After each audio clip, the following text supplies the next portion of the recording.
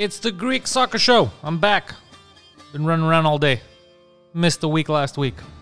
But I'll get to it now. I mean, the only thing to talk about last week was that 0-0. Well, last week, the game before the international break, was that 0-0 scoreline between Larissa and AEK, which I was very upset about. I'll explain why. It's because Larissa, the guy in charge over there, hates the owner of AEK Athens. And they didn't fix the pitch on purpose. The field was unplayable. There was holes. It was a minefield. It was post-war Bosnia. Very hard to run and play. So it ended 0-0. No surprise there. How are you going to score? But they stole 2 points from us, man. That's 2 points that I actually had. So that kind of pissed me off. And then the international break happened. And I'll talk about the new look Greek team after I deal with the club teams. But that was good. For those of you who got to catch the big game in England, the big game in the Premier League, Man United, Liverpool came up with that tying goal late, 1-1. Exciting to watch, but man, Manchester United, the fans weren't happy. They were not happy. Then again, think about it. It's Liverpool and Man U. Technically, you should be happy. I mean, a draw.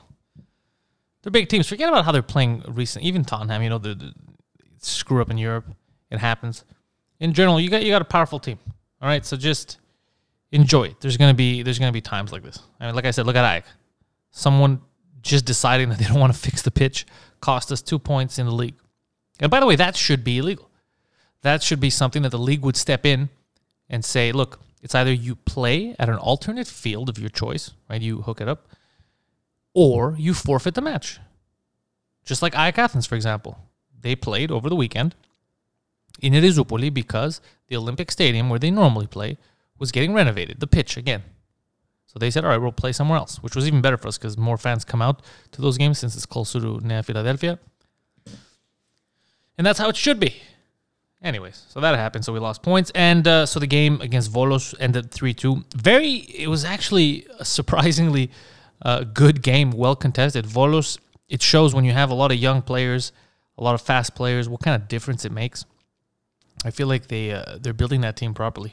They took 3 teams that were in the region to make this new team, Volos, and it was the smartest thing to do. That's how you compete in a league like the Greek league. Come together, a couple of towns, a couple of villages, make a decent team, make a run at it. No one's crazy. No one thinks that these teams are going to win the league anytime soon. But it's good to be competitive. And speaking of competitive, Olympiacos Ofi, that was a good game. Olympiacos still looking very good. I know a lot of people complain about them. I feel like they're looking good. I think you could be proud of that team if you're an Olympiacos fan.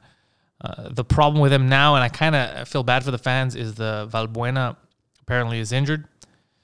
He's a huge, huge player for them. And, they have the game against Bayern Munich coming. So that kind of sucks for them. Plus, there's that derby next week. AEK Olympiacos, or Olympiacos AEK in this case, actually, since they're playing at Karaiskaki. Piraeus. Olympiacos home for that one. Big derby. It's actually the first real derby that I think we can enjoy. Should be fun to watch. The PAOK one was a little disastrous with all that VAR stuff, and then it wasn't called properly, but then I don't know. It was a 2-2 fiasco, I find. What's crazy is that AEK should have won that one because there was a goal that was disallowed over VAR, but then when they looked at it in the replay, apparently they didn't put the camera out far enough. Turns out that it should not have been a disallowed goal. There wasn't an offside, and the goal should have counted. But then again, you're going to tell me if that goal counted, what's the guarantee that the other one would have went in? So, what ifs. Point is, it ended 2-2, and now we have another derby, Olympiacos AEK. That's going to be fun to watch. I'm going to bring Poseidon for that one. I know he's interested. He wants to watch it. He's been getting more into Greek soccer. In fact, I got him addicted to Pro Evolution Soccer, the game. I gave him the Greek League patch, and he hasn't stopped fucking playing. That's all he does. Till like 4 o'clock in the morning. I've created a monster, is what I've done with video games. So other games, Panathinaiko, Atromito, another good game. Another good teams, good, Panathinaiko, just a young team that's fighting. And they've had a weird season. Garbage games and then great fighting games. I don't know if it's coaching. I don't know if it's just a lack of experience that's causing that inconsistency. But if that team had some good management, some good money behind it right now, I think they have something to build on, right? They have a team that you'd be happy if you're a Panathinaikos fan. You'd be happy about the future. But management sucks right now, so that's the problem with them, is that doesn't look good. Aris, again, very happy that Aris is back in the top flight and that Aris is playing well and they're getting these victories. They got that 1-0 win against Xanthi. It's very important.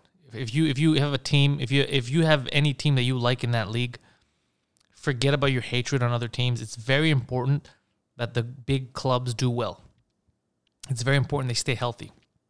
That keeps the league healthy, and that keeps your team healthy. So it's an ecosystem. You got to remember that. So it's good for everyone. Speaking of ecosystem, Olympiacos playing in Europe this week. Very, very tough match for them. Bayern Munich. Now, without the services of Albuena, as far as it looks, as far as I can see from the media in Greece, it would be amazing if they had him available.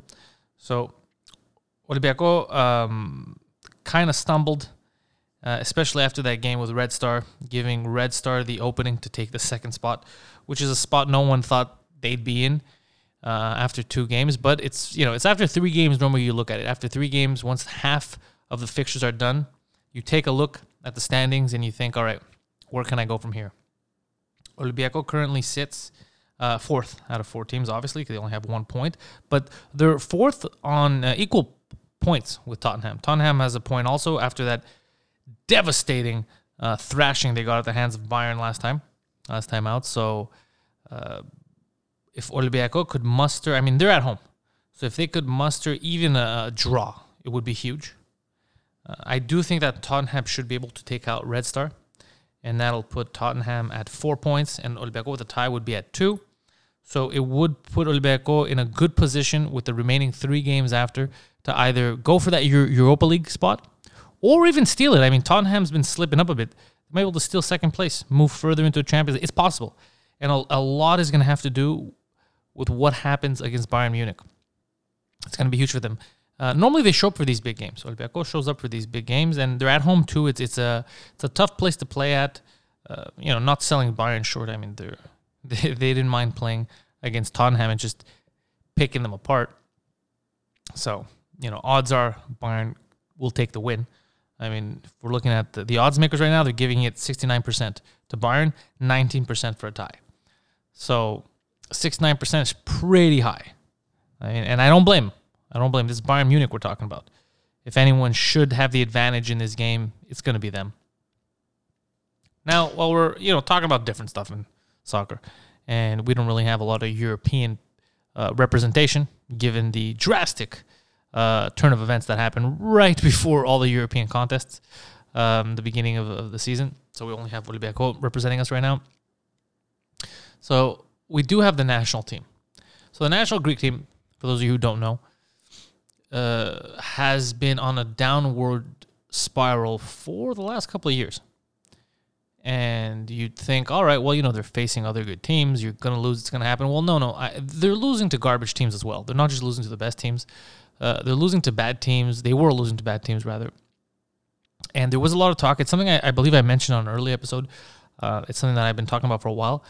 Is I read the news media coming out of Greece, and a lot of times, not the main media, but you got to go to these these anonymous sources type of stuff to get the skinny on what's happening in that locker room.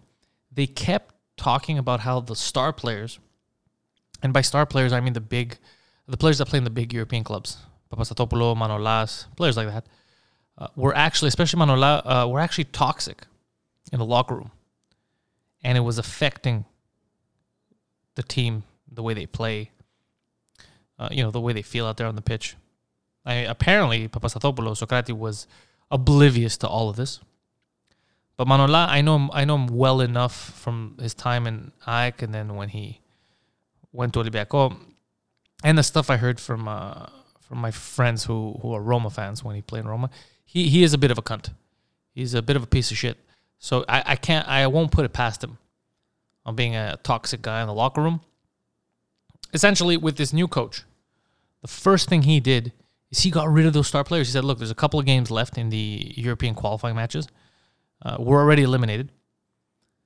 I want to see specific players. I want to see how they play. I want to build this team from anew. And after the first game where they lost to Italy in Italy, but it was a hard-fought game. It's just, it had some bad luck.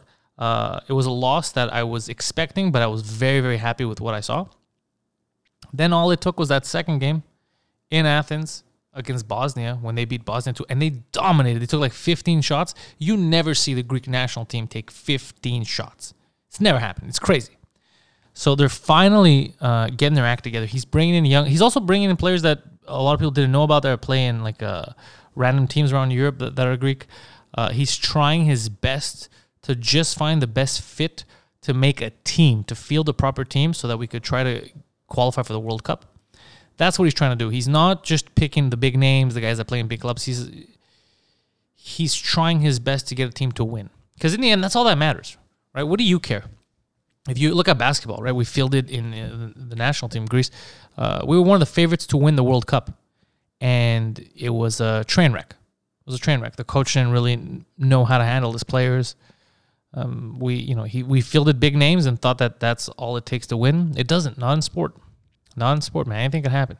Especially in these big-time games where there's national pride at stake. It's all about heart. You need players and people willing to fight for that jersey. You want them to sweat for the jersey, basically. Right? You want a guy, if he has the choice, if you would tell him, look, you get 3 goals tonight, but we lose, or you get 1 assist, but we win, what do you take? You want the guy that says, I'll take the assist and the win. That's how you build a team. So all that to say, I'm actually really happy about the future of the national team. You know, it's building. You gotta, you take some time to build. Now let me touch on some cool stuff that I've been looking into about soccer. Cool. I don't mean cool in a good way. That's gonna sound crazy when I continue what I'm about to say. Just interesting, rather. All right, I misspoke. Interesting things. I found out about the football, the soccer slave trade. Did you guys know about this?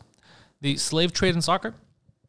So I found out that there's certain dubious agents, and there's a lot of them. I mean, FIFA and UEFA had to step in and create new laws to kind of block this from happening, where they go into Africa and they find promising young players in African countries that are very, very poor, and they get their parents to sign basically their kid away, these 15-year-old kids, 14-year-old little boys, to bring them to a new life in Europe with the hopes of making it big in one of the clubs. And a lot of them go down there and they don't even make any money. Some of them are forced into prostitution to pay the bills. Imagine that.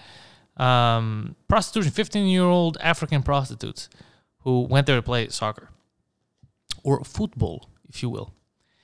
And there's cases of this where they go and they sign their rights away. That's why recently, if you see that they're kind of stepping in, UEFA and FIFA, about certain players that come from different countries. And even in youth teams now, there's a law that you can't really buy easily a kid from one youth academy and bring to another country. In order for the kid to move to another country and go to another youth academy, he needs to have reasons outside of soccer. So, for example, his parents would have needed to move from England to Spain due to work, and then the kid has to change academy. That would be valid. But if it's just like Barcelona really likes this 15-year-old kid from a Liverpool training camp, a youth academy, they can't just outright pay money and get him, But the point is that there's a lot of sketchiness happening, and they take advantage of the third world. They take advantage of Africa. Same thing is happening with a lot of Brazilians, a lot of Brazilian, Argentinian kids. They're getting them young, bringing them into Europe, and a lot of them don't make it, and they live in like pretty garbage conditions.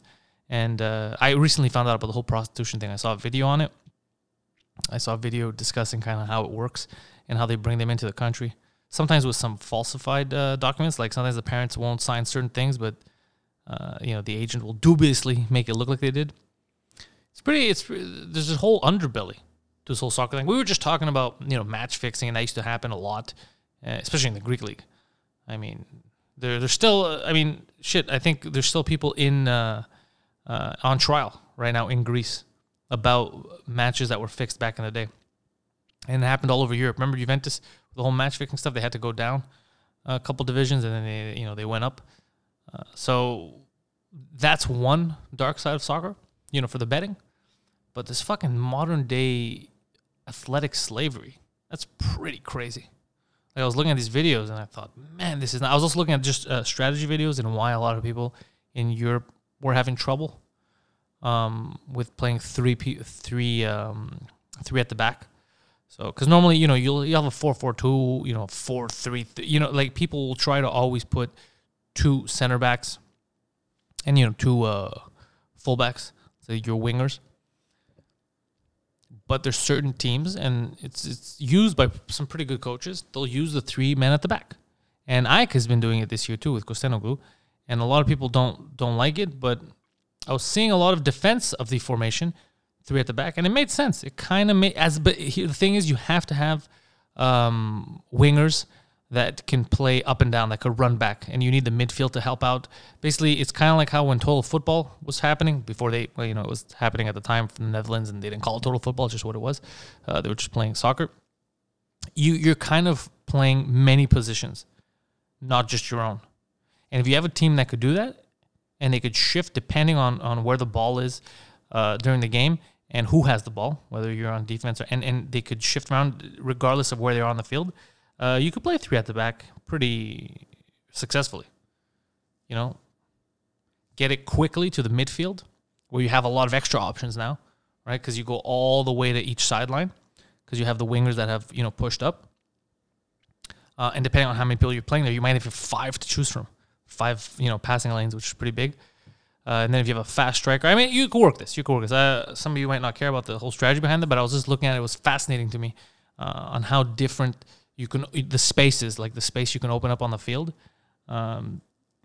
just depending on moving that one defender and turning him into maybe a defensive midfielder, or just depending on how you're going to play. Anyways, I thought that was cool. So next week, we're going to talk about the derby. We're going to talk about Olympiacos AEK, the aftermath. I'm obviously going to have opinions, win or lose. I'm going to be angry either way, I think. Well, I'm going to be more happy, obviously, if AEK wins, but just because of the way the points are right now, with the points that AEK dropped this season, really, really need that victory to keep it close. So we can stay in the running for that league title, which, it's not a big deal if we don't get it again this year. The whole point was that we're trying to get it when we have the new stadium, which is going to be next year. But I'd love to see my team win another one right now. So that's all you're going to get for this week. I might drop a European Nights podcast this week, just talking about the European games in general. Obviously, not Greek, because that would just be one team. I'll just talk about the Olympiacos game, which I'll touch on. But I think I'm going to watch a couple of them. I have some free time. And maybe I'll just drop another podcast just discussing all those. If you're interested in my usual line of work, comedy, go to panteliscomedy.com. Check out dates of the current tour that's happening, the Pantelis is Better Than You tour. 2 Drink Minimum, the number one podcast on the goddamn planet. Check 2 Drink Minimum out. You could download it wherever you get your podcasts. You could watch it on YouTube for free. It goes live 2 p.m. on Tuesdays. That's Eastern time. And then it's up everywhere Wednesdays at noon. And yeah, that's it. panteliscomedy.com. Thank you all for listening.